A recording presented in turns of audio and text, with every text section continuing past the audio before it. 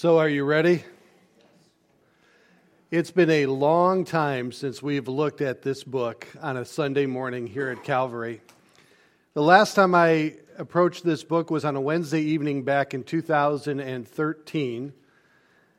And I think that after all the questions last year about the book of Revelation, it's time to do it again. The last time we did it on Sunday morning was in 2003. A lot has changed since 2003. But I want to begin by stating from the beginning that this is a study of the book of Revelation, meaning that we are going to be taking the book verse by verse, chapter by chapter, and we are going to be looking at it through the lens in which John intended us to look at it. Because of this symbolic and sign nature of the book of Revelation, there is much subjective interpretation associated with the book of Revelation. Now, before we begin, I think it's also important for us to know how we will be approaching this book. There are four major rules of interpretation used for the book of Revelation, or rules of what is known as hermeneutics when it comes to the book of Revelation. And the first of those is known as symbolic or allegorical. And it is in this type of interpretation that much of conjecture, speculation, and subjection is entered into the discussion of the book of Revelation. There is also known as a historical view of Revelation. This surfaced during the medieval times. And it sees the book of Revelation symbolically charting out for us the entire existence of the church history. There is also a third interpretation known as the preterist view, which believes that the book of Revelation simply outlines the beginning of the church, how the church began after the Spirit descended upon the apostles, and to the ending of John, who was the last of the apostles to die. In all three of those, there are major problems, but because of our time together, we will not be approaching the book in any of those three methods. And the reason being is that I believe that the methodology in which we adopt here at Calvary Chapel best suits the manner of interpretation for the book of Revelation. It is called the futurist view, meaning that we believe that the events of Revelation, specifically Revelation chapters 4 through 22, are still yet to be fulfilled. So we will be approaching the book through that lens, believing that Revelation, the majority of it, is still prophecy yet to be fulfilled. And if you thought that was fun, just wait till we get to the millennial discussion. Post-millennial, amillennial, premillennial. We would be considered pre-tribulation, premillennialist, futurist here at Calvary Chapel. And if that's not a mouthful, I don't know what is. But we believe that the rapture of the church will occur prior to the 7-year tribulation period. We believe then the world will be plunged into a 7-year period of tribulation, which at the end of, Jesus Christ will physically return to this earth. After his physical return to this earth, he will establish his millennial kingdom. This is why we call ourselves premillennial. And we believe that Revelation chapter 20 is a literal 1,000-year reign of Christ here on this earth. And then after that 1,000-year physical reign of Jesus Christ on the church, on the world, in the earth, we then go into the new heavens and the new earth. So that's pretty much the book of Revelation. I'm glad you enjoyed our study through it together this morning. Let's pray. Well, we have just begun. But I think it would be appropriate to pray before we begin, don't you? Father, we ask that your Spirit would open up our eyes and our heart to this book. Father, we pray that you would help us to see and understand the events that are still yet to take place within it. Father, the specific unfolding of these events, we don't necessarily know how they will unfold, but we know that they will unfold. Help us to understand those things that we can apply now. Help us and encourage us to understand those things that we are to be aware of. And help us to understand those things that would encourage us to continue to walk with you during days of trial, trouble, and tribulation. Father, we thank you for this book. And we ask now that your Spirit would lead us through it. And we ask this now in Jesus' name. Amen. Verse 1, chapter 1. Let us begin. The revelation of Jesus Christ, which God gave him to show his servants things which must shortly take place, and he sent and signified it by his angel to his servant John, who bore witness to the word of God and to the testimony of Jesus Christ, to all things that he saw. Blessed is he who reads and those who hear the words of this prophecy and keep those things which are written in it, for the time is near. What would you say to me if I began by saying to you that Revelation is actually a book of blessings? Would that confuse you? Would you say to yourself, well, I've read through it and I just don't actually see that?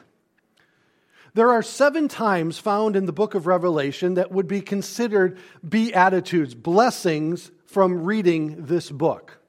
Hearing and understanding it and applying those things that we are required to apply in our lives today. Revelation is truly, for the believer in Jesus Christ, a book of blessings, which is the title of my message today. I heard a story of some students in a seminary who would often, sit at the local coffee shop and discussing various theological ideas, sometimes passionately debating those ideas. And as they were, the gentleman who worked there and owned the cafe, a gentleman named Sam, would listen to their debates and their passionate exchanges, specifically about the end times. And finally, the young men asked Sam his opinion. Now, Sam was just a simple Christian who loved the Lord. And when they asked him what his opinion was concerning the return of Jesus Christ, the interpretation of the book of Revelation, he simply began by smiling promptly and just said, well, to me, here's what it says. In the end, Jesus wins. And I think that is truly the essence of this book. Now, I'm going to tell you, being a pastor for almost 30 years now, and teaching as much as I have, I don't know if there's a book more misunderstood than the book of Revelation. I don't know how many bad YouTube videos have been based on the book of Revelation. I cease to be able to count them any longer.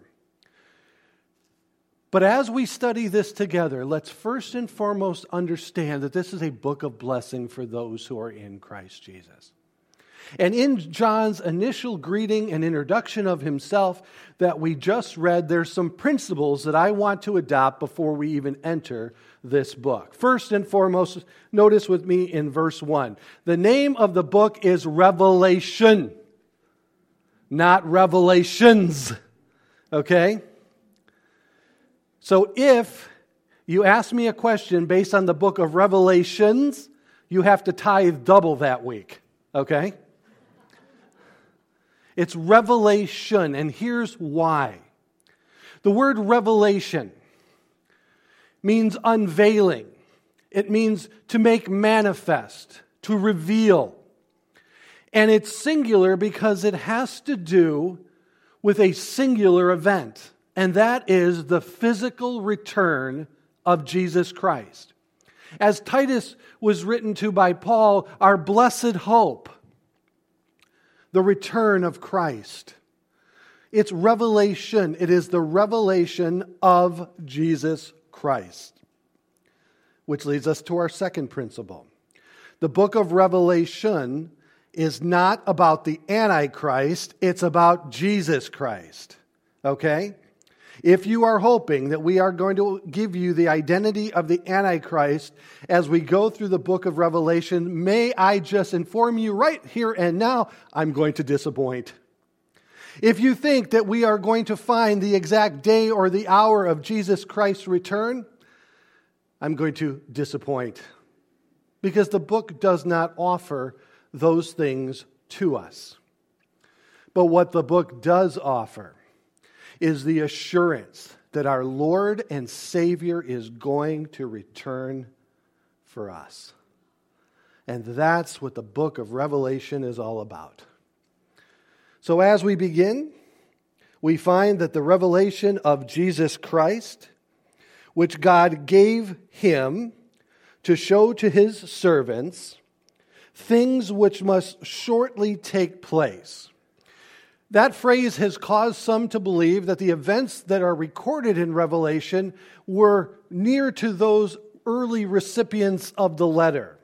But the Greek word can be better understood as that once these events take place, they will happen quickly. They will fall like dominoes. One will fall and then a series of events will take place very quickly. But John also, based on his earlier epistles, clearly demonstrates to us that the early church anticipated the return of Jesus Christ in their day. And because of that, they lived with an urgency that I frankly don't see much of in the church today. In fact, the attitude has really changed concerning eschatology, the study of the last days. In the 1980s, eschatology was a key component of almost all church worship services and teachings. The book of Revelation was addressed every so often to remind people of the return of Jesus Christ. But today, many Christians have adopted the attitude found in Peter, 2 Peter specifically, where he states, it's been like it has been for the last 2,000 years. Nothing's changed. You keep telling me that the Lord is coming back, but realize, it's the same as it was before in life. Well, I can say this to them, that yes, since it has been 2,000 years since the Bible, the New Testament was given to us, we can say for certainty that we're 2,000 years closer to the return of Jesus Christ than we've ever been before. And never in world history have we seen biblical events align like we see them aligning today. So I do believe that there's a renewed urgency, that there's a renewed need for the understanding of the signs of the times in which we live, leading us, as John wrote earlier in his epistles, number 1, to get our hearts right before the Lord, and number 2, to be urgent about getting the gospel out into all the world. So the revelation given to Jesus Christ was then passed on to his servant John by an angel. It is the same John that wrote the Gospel of John, the epistles of John, and now the book of Revelation. John, in his first gospel, it was his desire that people would believe. In his epistles, it was his desire that people be sure. And we'll look at that more in a minute. But in the book of Revelation, he is emphasizing the need to be ready for the Lord's return. As the book begins very clearly, as this revelation is given to John, the last of the apostles at this time, who bore witness to the word of God and to the testimony of Jesus Christ, to all things that he saw, blessed is he. That is, this is the first of the 7 blessings found in Revelation. Blessed is he who reads those and those who hear the words of this prophecy and keep those things which are written in it, for the time is near. The book of Daniel is the Old Testament book of eschatology. But the revelation given in the book of Daniel was instructed by God to seal it, for the time was not yet right. In Daniel chapter 12, verse 4, we see it on the screen behind me, "But you, Daniel, shut up the words and seal the book until the time of the end. Many shall run to and fro, and knowledge shall increase." But John, when after given this revelation, he was instructed in Revelation 22:10, and here at the beginning, to make it known. "And he said to me, 'Do not seal the words of the prophecy of this book, for the time is at hand.'" So God wants us to know and to understand the revelation that he is giving concerning the second coming of Jesus Christ to his servant John. As one wrote, he said, John's prophecy is primarily the revelation of Jesus Christ, not simply the revelation of future events. You must not divorce the person from the prophecy, for without the person, there could be no fulfillment of prophecy. John was an interesting individual. He was certainly the apostle in whom Jesus loved. And he had a real heart for the church. History tells us that the time is now 95 AD. Flavius Domitian is Caesar in Rome, and he is now beginning to seriously persecute the church. The Christian church is thriving, it is moving, it is on fire, and it is beginning to storm the world. But yet, because of Christians' refusal to acknowledge the Caesar of Rome as deity, the Caesar began, and this is just one of many Caesars, began to persecute the church for their unwillingness to bow their knee to Caesar. And John was one of those. And through the life of John, it was always his hope that people come to saving faith in Jesus Christ. But not only that, but that they would then grow in maturity in Christ. When he wrote the Gospel of John, he told us exactly why he was writing what he was writing. Notice with me in John 20:31. "But these things are written that you may believe that Jesus is the Christ, the Son of God, and that believing you may have life in his name." When he wrote his first epistle, 1 John, now many wonder why he wrote that epistle. I believe it was an explanation. He was expounding upon John 15, which caused confusion in the early church. So he wrote 1 John to explain John 15. So when you read 1 John, read John 15, and you get the understanding of why he's saying what he's saying in light of the pressure that Gnosticism was putting on the early church. But in 1 John, notice what he says. In the first one, it was to believe. The second one was to be sure.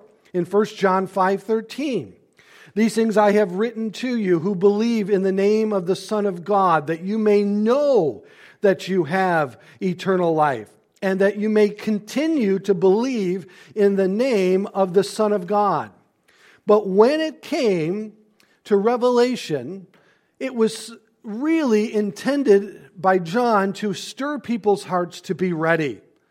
So in Revelation 22:20, he writes, "He who testifies to these things says, 'Surely I am coming quickly. Amen. Even so, come, Lord Jesus.'" John is writing from an island. He has been exiled to an island called Patmos. The reason for his being exiled was due to the fact that he himself was flourishing with the church in Ephesus. And the church was on fire, and they were encouraging individuals to remain loyal and allegiance to Christ and Christ alone. And because of this, John was arrested. Now, historians tell us that they tried to execute John by boiling him in oil. But the problem is that God wasn't finished with John, so he didn't boil, the historians tell us. He just sat there and asked for a scrub brush, his rubber ducky, and some soap. His skin was glowing and refreshed afterwards. No, I'm kidding. It was a spa day for John. I'm really kidding now. But he wouldn't die. They didn't know what to do with him. So they believed that they could send him to the island of Patmos, there in the Adrian Sea, and just off the coast of Asia Minor. And he would be exiled, out of sight, out of mind. He wouldn't be any trouble. He wouldn't be stirring people up and encouraging them to only show their allegiance to Christ. He'd be, done away with. Well, on that island, we're going to discover that on the Lord's Day, which most likely refers to the first day of the week, Sunday, he was at church in his cell, just in the Spirit, thinking and considering on the Lord, and the Lord gave him the book of Revelation, the letter to 7 churches. Now, what's interesting to me is that they believed that John wasn't going to be any bother to them by exiling him to that island, and he gave the church one of the greatest letters the church could ever receive. Isn't that so God? I am more convinced now than ever that when we're up against it in this world, and we begin to worry and become anxiety-ridden because of circumstances that appear overwhelming to us, may I encourage you at that time to take a step back, pray, and let's wait on God to see what God is going to do. Because God may have a plan that you are unaware of. What you see as a hopeless situation, I'll tell you this, God never sees it as a hopeless situation. So the book of Revelation was meant to encourage them as it is meant to encourage us today.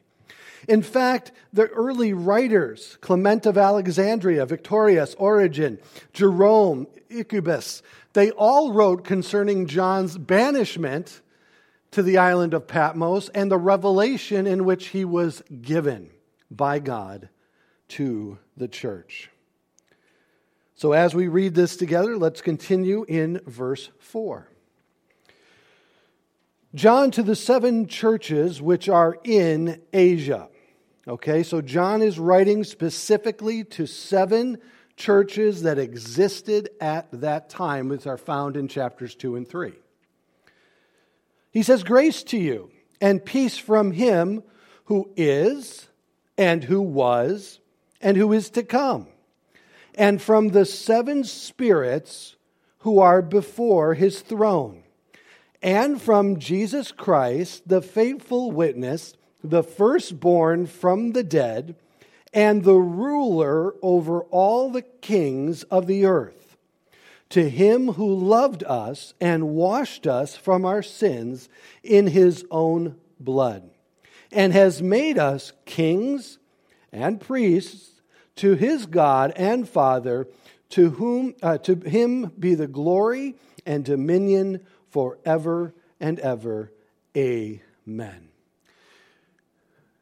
Interesting way that John begins this letter. In a typical greeting or a doxology, a salutation to the individuals in whom he is writing to, he begins from the very beginning to paint God in a certain light and in a certain way. Now, throughout the book of Revelation, there are some things that you need to know about its structure and about its content. When it comes to its content, because there is so much symbolism and signs within it, some have become concerned that we certainly don't know and can't understand or know for sure what these things mean. Well, historians tell us that Revelation was written in the way that it was because John was writing to churches that were being persecuted by the Romans, and there was a strategy, some hold to, that John did not want the Roman soldiers to be able to understand what was in the contents of the letter of Revelation. These symbols, some find as a vulnerability to the letter, but others sees it as a strength, because symbols will not weaken over time. Now, that's a huge statement, and it has to be clarified, because symbols can weaken over time. Then why are the commentators and scholars writing in this way concerning the symbols and signs given in the book of Revelation? Because the book of Revelation is unique. Because it is the last letter of a codex of what we know as the Bible, Scriptures. The symbols that are given in the book of Revelation are not individualized and given to us alone. We also have within the Bible a key to understanding the meaning of those symbols. Okay, now let's stop for a minute. Just threw a lot at you. What am I talking about? Well, can I ask, does anybody remember when maps used to be paper? You know, today we all rely on GPS to get us into so many places. How many of you have been led astray by GPS? It is a tool of the Antichrist. I'm convinced of that. But when you read a paper map, there were symbols on that map, weren't there? Bridges and embankments and so forth, and types of streets and mileage, etc. Every map had on it a key. And that key was a definition to each one of the symbols found on that map. Do we all remember that? Okay. The same is true with the book of Revelations. The symbols are not abandoned that are found in Revelation. The symbols have a key, and the key to those symbols is the Old Testament. John drew from Old Testament imagery to encourage the church at the time, but also somewhat keep it hidden from the Roman soldiers, allowing the letter to be furthered. They would read it and say, oh, this is just gobbledygook. That's a technical term we use. And they would just allow the letter to be passed on instead of being confiscated and burned with the other parchments that they would have at that time that would encourage Christian doctrine. They thought it was silly. In fact, when it came to the canonization of the Scripture, Revelation was one of the last books because of the apocalyptic nature. Now, that's a big word. Apocalyptic to us today in America, we think of scenes of, something after a nuclear holocaust and just complete Armageddon and so forth. But apocalyptic in that time meant unveiling. It meant something to be revealed. And it didn't carry all of the negative overtones with the word that we associate with the word today. So John uses it in this way. He's writing to 7 churches, and he begins from the very beginning to show God in a very specific light. In fact, if you are an overachiever, you will find 300 references to the Old Testament in the book of Revelation. And I want you to have found them all by next week, or you can't come in. Okay?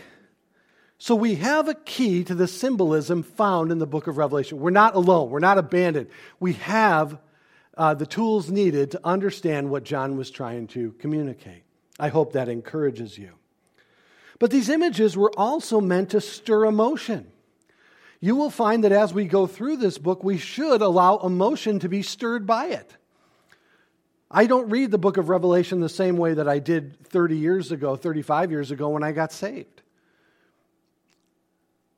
Because I see the intentions that God had within it for the salvation of those who would receive the gospel. Now, because of the symbolic and signs contained in the book of Revelation, much speculation, conjecture has been associated with this book, leading to all kinds of conclusions which are simple eisegesis, reading into the text what we want them to say. Throughout the church in history in my life, in the last 30, 40 years, many books have been written why the rapture is going to happen in this year and the Antichrist is this person and that person and so forth. And all of those books are now found at half-price books and other places, completely irrelevant, and they've done more damage than they've done good.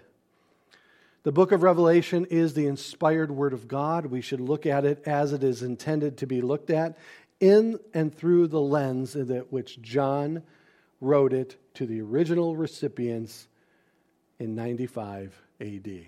Now, that being said, though it had application there, John was also inadvertently painting a much larger picture for the arrival of the one that we know is the Antichrist and detailing the 7 years of tribulation that will come upon this earth after his arrival.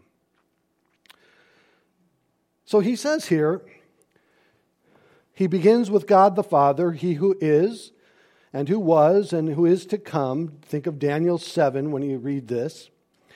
Then he says something that has concerned and confused many. And from the 7 spirits who are before his throne. What in the world is he talking about? What are these 7 spirits that he is talking about? I believe that he is referring to Isaiah chapter 11, verse 2, where the Spirit of God is given 7 clear definitions, 7 clear attributes. In Isaiah 11:2, the Spirit of the Lord, number 1. Notice when it says Spirit of, and then the description afterwards. The Spirit of God is the Lord himself, the third person of the Trinity, number 1. And rest upon him, that is Jesus Christ. The Spirit of, number 2, wisdom. The Spirit of, number 3, understanding. The Spirit of counsel, 4. The Spirit of might, 5. The Spirit of knowledge, 6. And the Spirit of the fear of the Lord. The Jewish understanding of the Spirit was certainly more defined by Old Testament writing than New Testament. The New Testament was still being compiled, wasn't it? During the time of John. The church was greatly separated. The church was in hiding. The church was, in various places around the known world. Letters were traveling sometimes at snail speed, getting from one church to the other. They did not have the luxury of the completed New Testament as we do today, where we derive much of our theological understanding of God from, of course, being the fulfillment of the Old Testament.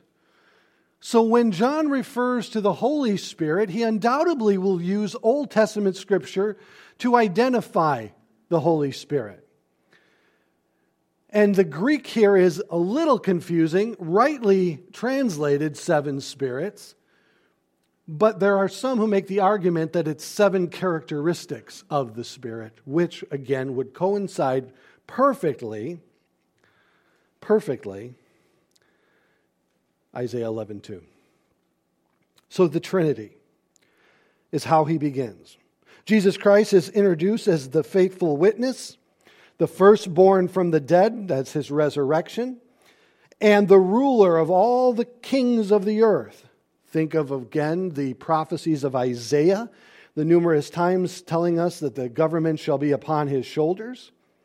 To him who loved us and washed us from our sins in his own blood, he has made us kings and priests, meaning through his mediation we can go directly to God through Christ. That's what he is saying. To him be the glory and dominion forever and ever. Amen. Verse 7, behold, he is coming with the clouds. Now, it's with the clouds, not in the clouds. So giving us an understanding that clouds have identity maybe more than just simple clouds in the sky. And I believe it's the cloud of witnesses that we find in Hebrews, meaning he comes with the saints as he returns. And every eye will see him, even those who pierced him, which is a direct reference to Zechariah, which we'll see in just a moment.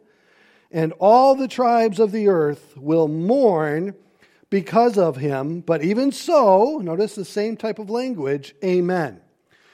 Jesus Christ, remember when he came the first time, Remember the famous verse of John's Gospel, John 3:16, "For God so loved the world that whomsoever shall believe in him shall not perish but have everlasting life."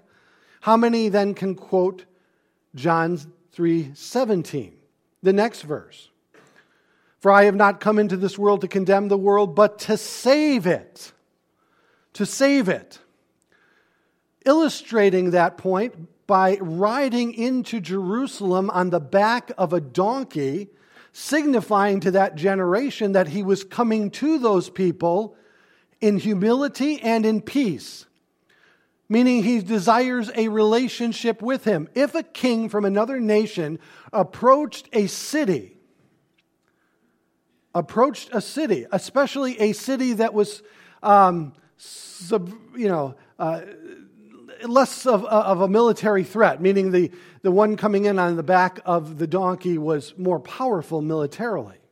If that king came in on a donkey, it would indicate to those people that he comes in peace and he's looking for a relationship with that city. But if that same king of the stronger military power came to a weaker nation on the back of a white horse, it meant that he came in war. And of course, Revelation 19 tells us that Jesus Christ comes on the back of a white horse for the purpose of war.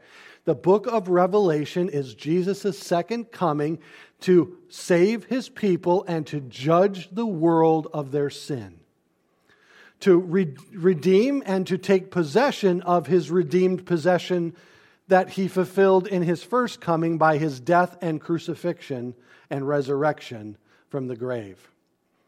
So John is painting him in a much different light. Compare this to the first chapter of John's Gospel, and you will see that it is really different. And we're going to see that this difference is expounded upon as we continue. For in verse 8, he says, "I am the Alpha and the Omega, the beginning and the end, says the Lord. He who is, who was, and who is to come," perfectly identifying himself with God the Father. They are one in the same. When he calls himself the Alpha and the Omega, he's talking about the first and last letter of the Greek alphabet.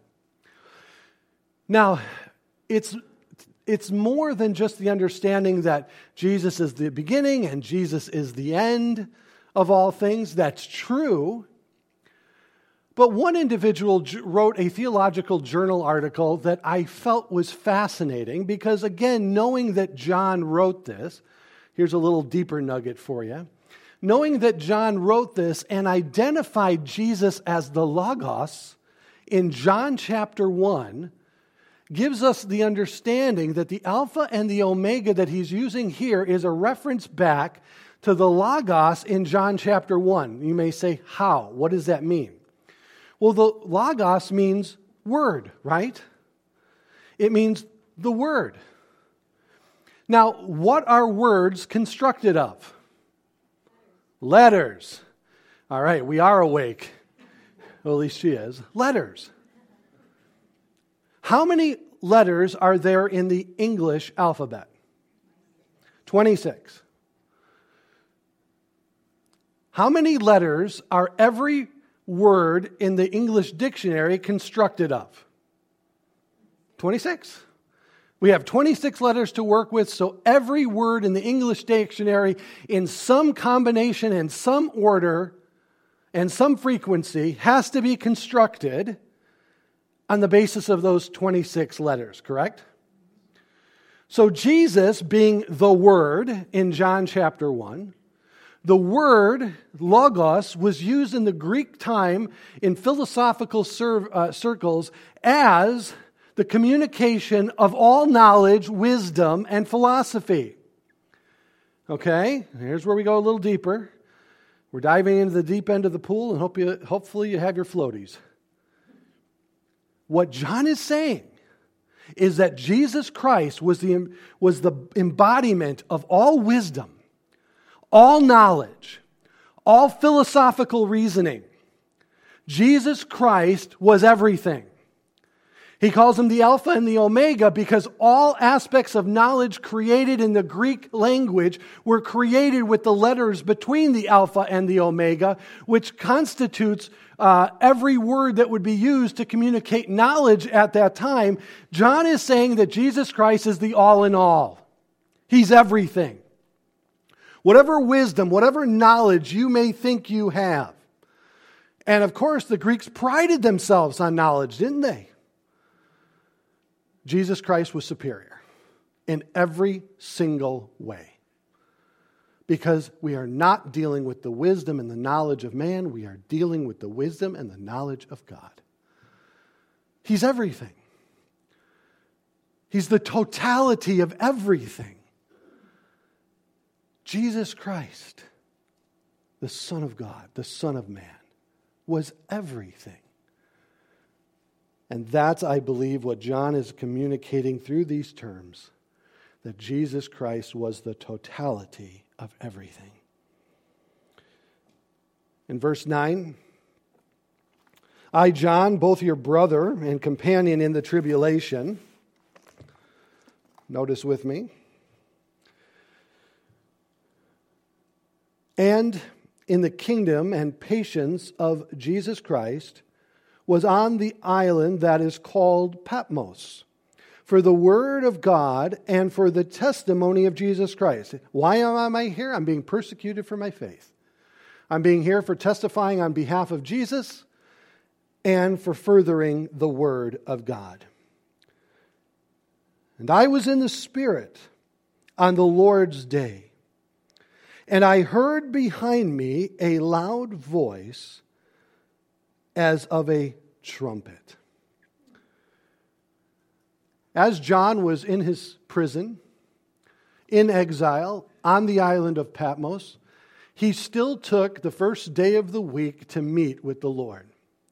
And even though he didn't have a Bible in his lap or in his hands, he just spent time meditating and considering the Word of God.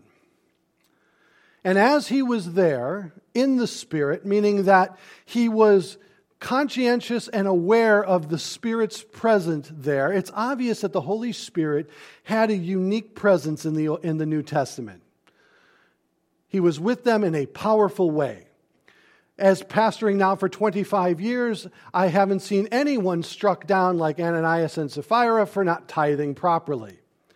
Though we may have to resort to that in the future if inflation continues to go higher. I'm kidding, of course. But that being said, he is given the sound of a trumpet, a voice speaking to him. And this voice begins to reveal to John the revelation that is contained in the following chapters of the book. Now, understanding the first chapter will help you understand and interpret the rest of the letter.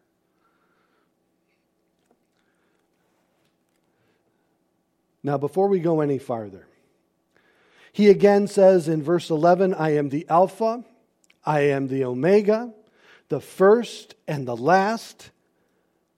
And what you see, write in a book and send it to the 7 churches which are in Asia, to Ephesus, to Smyrna, Pergamos, Thyatira, Sardis, to Philadelphia, and to Laodicea. Jesus clearly is stating to John who the recipients of this letter is for. Then he goes on, then I turned to see the voice that spoke with me. And having turned, I saw 7 golden lampstands.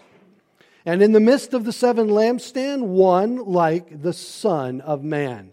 This is a clear correlation to Daniel's letter in the Old Testament where the Son of Man, that phrase is coined. And of course, Jesus appropriated that phrase to identify him with Messiah throughout the Gospels.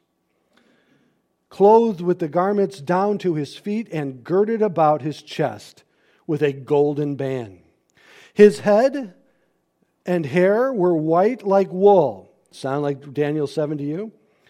As white as snow, and his eyes like a flame of fire.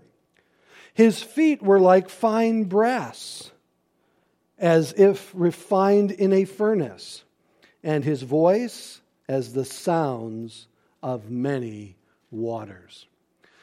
All of the symbols used to describe Jesus Christ are found later in the book of Revelation also. To each of the 7 churches, one of these characteristics is given concerning to the one who's writing the letter to them. We'll look at that in more detail when we get there. At the end in Revelation chapter 19, we find that each one of these is again used to describe the return of Jesus Christ and to depict him to us in a very certain way. Each one of these descriptive symbols is found in the Old Testament, and they have one commonality associated with them all, and that is the aspect of judgment. Jesus Christ is being depicted from the very beginning as him returning for the purpose of judgment of this world. Now, let's remember, we're in 95 AD, and again, 60-some years earlier, Jesus Christ was crucified and on the third day rose again. The Bible tells us that 500 people saw him after his resurrection. One commentator said very interestingly that the last time most saw him in Jerusalem, who many were still alive at 95 AD, saw him on the cross. And their interpretation of him hanging from the cross was defeat, hopelessness, that he had been subdued by his creation. John is now clearly depicting the risen Jesus Christ returning in all glory, honor, and majesty for the purpose of judgment. Throughout the Old Testament, the Pharisees were greatly confused by the 2 varying descriptions of the coming of the Messiah. In certain aspects of the Old Testament, he was seen as a humble servant coming to his people. But in other aspects of Isaiah, he's seen as a conquering hero coming to his people. So which one is it? Some believed that he was going to do both in his first coming. And you see this throughout the Gospels, don't you? He comes in humility in a barn in Bethlehem. And then throughout the course of his life, you get the idea that they see him as Messiah for the sole purpose of delivering them from the Roman oppression. That's indicated to us because we continuously hear them say, when are you going to establish your kingdom? Oh, Lord, when you do establish your kingdom, remember us. Some of the disciples even had their mom come and lobby for them before Jesus, saying, when you establish your kingdom, can my sons sit on your right hand and on your left? Even at the beginning of the book of Acts, that he is asked, Lord, now will you establish your kingdom? Those were those who believed he would come in humility and end in glorious reign. But when that didn't happen, then some began to formulate the idea that there would be 2 messiahs, one coming in humility and the other one coming in glory. What they apparently didn't anticipate is Jesus coming twice, the first time in humility and the second time in glory. So John establishes, through the symbolism used to describe Jesus Christ, that he is not a helpless victim of the crucifixion. He's the risen Christ in glory, now coming and returning for the purpose of judgment. That was a great place to say amen. I think we lost you already. So I will show you what each one of these... there's always one in the audience. Yeah, I will show you what each one of these means as we go through the 7 churches together. But for our conversation today, I just wanted to share with you why John is using such a description of him. And in verse 16, the symbolism continues. He had in his right hand 7 stars. I wonder what that's about. Out of his mouth went a sharp 2-edged sword. That's interesting. And his countenance was like the sun shining in strength. You don't see the crucified Christ hanging from a cross anymore, do you? Not at all. And when I saw him, I fell at his feet as dead. Notice this. But he laid his right hand on me, saying to me, do not be afraid. for I am the first and the last. This is the same John who rested his head on the chest of Jesus at the Last Supper. The same Jesus is now before him, and all he can do in response to what he sees is to fall down dead. Our God is not dead, he's alive. Our God is not a victim, he's a victor. Our God has won and is going to demonstrate that in his second coming. And as he encourages John, so should I encourage you this morning that the same hand that touched John is with you today. Though he is this king and he's going to come in judgment, he is still our loving Savior who loved us and loves us today. Notice that he explains to John in verse 18 when he says, I am he who lives. I'm not dead. And was dead. Yeah, I did die. And behold, I am alive forevermore. Amen. And I have the keys to death and Hades. Death, the final enemy, has been conquered, and Hades will be emptied, and those who are his shall enter into his glory for all eternity. Write the things which you have seen, these things which are, and the things which will take place after this. Verse 19 is the outline for the book. Jesus gives us the outline. Did you ever have a literature class and the teacher assigns you a letter or a book and says, all right, now I want you to learn how to outline it? Well, we don't even have to try. God's already given it to us. Those things that are written in chapter 1. Those things that are written in chapters 2 and 3. And the things which will take place next are written in chapters 4 to 22. There's your outline of the book. It's given to us from the very, very beginning. And in verse 20, he gives us the understanding. For the mystery of the stars, which you saw in my right hand, and the 7 golden lampstands, the 7 stars are the 7 angels of the 7 churches. Now, the word angels there in the Greek is messenger, and some debate if he is writing to the pastors of these 7 churches or if there are literally 7 angels over those churches. I believe the latter. And the 7 lampstands which you saw are the 7 churches. Interesting description. The church in the world is meant to be a lamp, a light unto the world. And Jesus has a message for these 7 churches. And as we go through the 7 churches of Revelation, which I believe are some of the most crucial points of the entire letter for us today, as we look at them together, there's much that we can learn from them together. But as we finish the first chapter, we find the absolute beginning of the entire book. For the entire book. Notice with me when we talk about judgment that God told us that judgment must begin in the house of God first. In 1 Peter chapter 4, verses 17 through 18 should be on the screen behind you. For the time has come for judgment to begin at the house of God. And if it begins with us first, what will be the end of those who do not obey the gospel of God? Now, if the righteous one is scarcely saved, where will the ungodly and the sinner appear? You and I today must understand that we are living possibly in the pause before the storm, the calm before the storm. If we are going to understand Revelation properly, we must take a step back and look at our own lives. We must ask ourselves the same question that David asked and say, Lord, see if there be any wicked way in me. We need to challenge ourselves to discover if we have become apathetic, complacent, carnal. If we've risen ourselves to that place of preeminence in our heart, or do we allow Christ to reign there? We must ask ourselves, do we still care about the fallen world around us?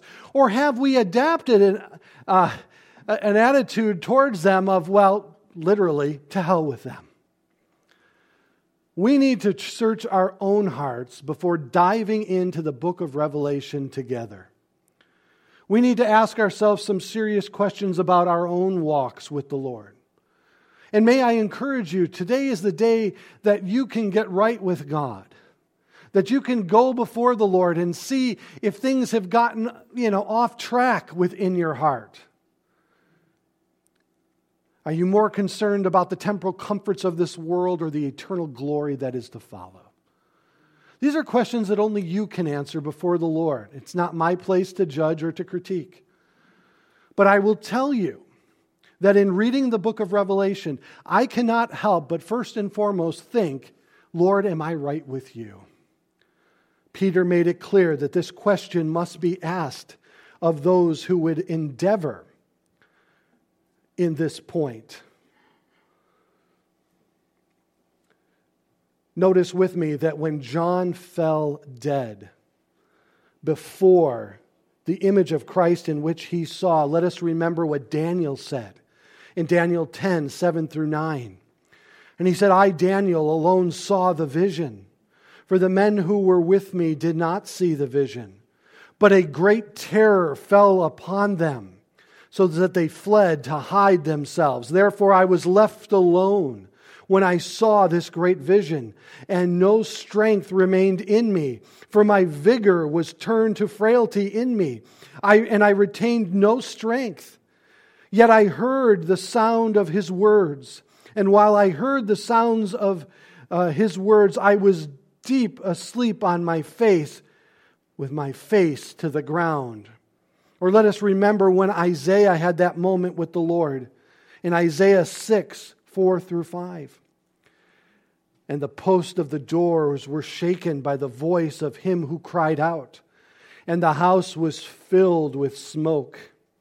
And I said, woe is me, for I am undone, because I am a man of unclean lips, and I dwell in the midst of a people of unclean lips. For my eyes have seen the King, the Lord of hosts. How is it possible that we could approach God in any other manner as we see him depicted for us in this way in Revelation 1?